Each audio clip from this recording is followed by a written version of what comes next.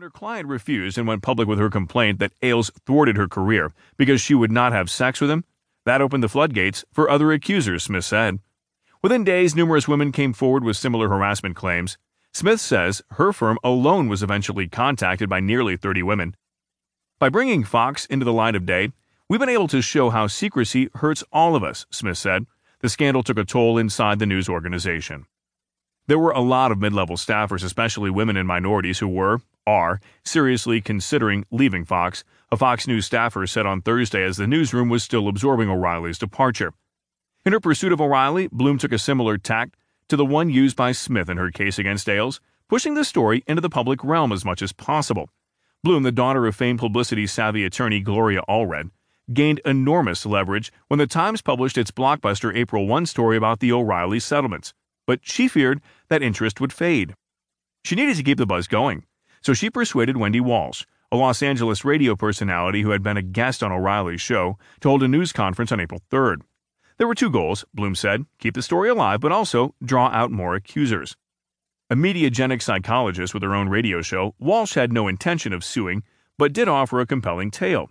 She had made occasional appearances on Fox, but said O'Reilly dangled the idea of making her a regular contributor, which would have substantially raised her national profile. After a dinner in Los Angeles, she said, O'Reilly tried to lure her to his hotel room. She rebuffed him, she said, and not long thereafter her opportunity to become a regular contributor evaporated. An O'Reilly representative would later call Walsh's story false. After Walsh's news conference, Bloom started hearing from other women, just as she had expected. At this point, something unusual happened.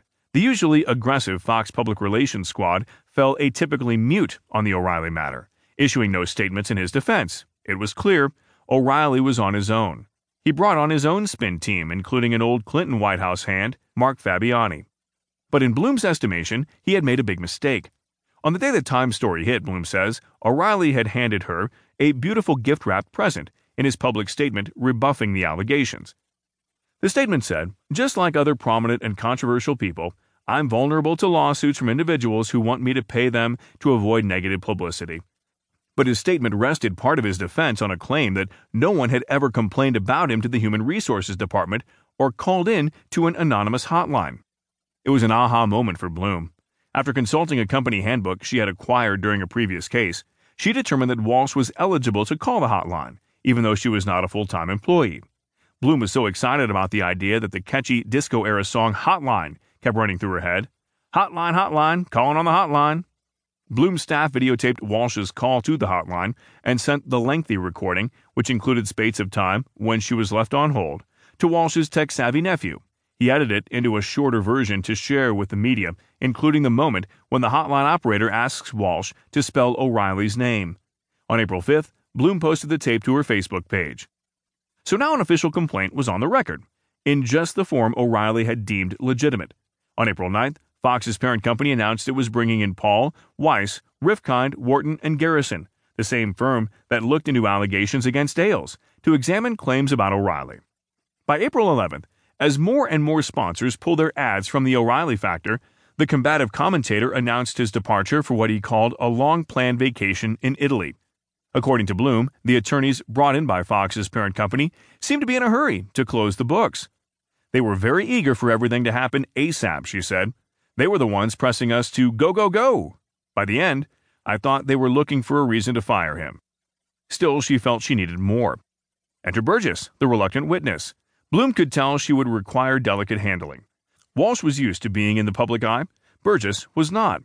In mid-April, Bloom flew to North Carolina for dinner with a former Fox News clerical worker who said she had been subjected to O'Reilly's coarse comments.